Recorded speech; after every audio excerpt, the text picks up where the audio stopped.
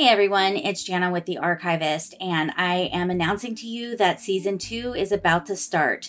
We took the summer off to travel with the baseball team of my son, and some major life changes happened, and those are all settled. Now that we're through with the spring baseball season and we're into fall baseball, which isn't a travel situation, school is back in session and things are going a little better. We are ready to bring some new content. So here's a little teaser of some things that I'm going to post episodes about in the coming months. There is an episode about a serial killer in the 1900s.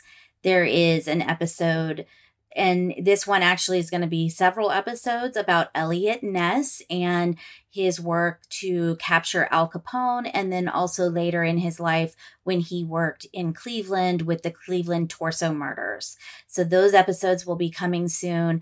And any others, if you have any suggestions or questions, please email us at contact@thearchivistpodcast.com. You can also visit our website, thearchivistpodcast.com. There you will find episodes, previous episodes from last season. You can listen to them there. There's pictures posted. And if you have any questions, you certainly can shoot us an email.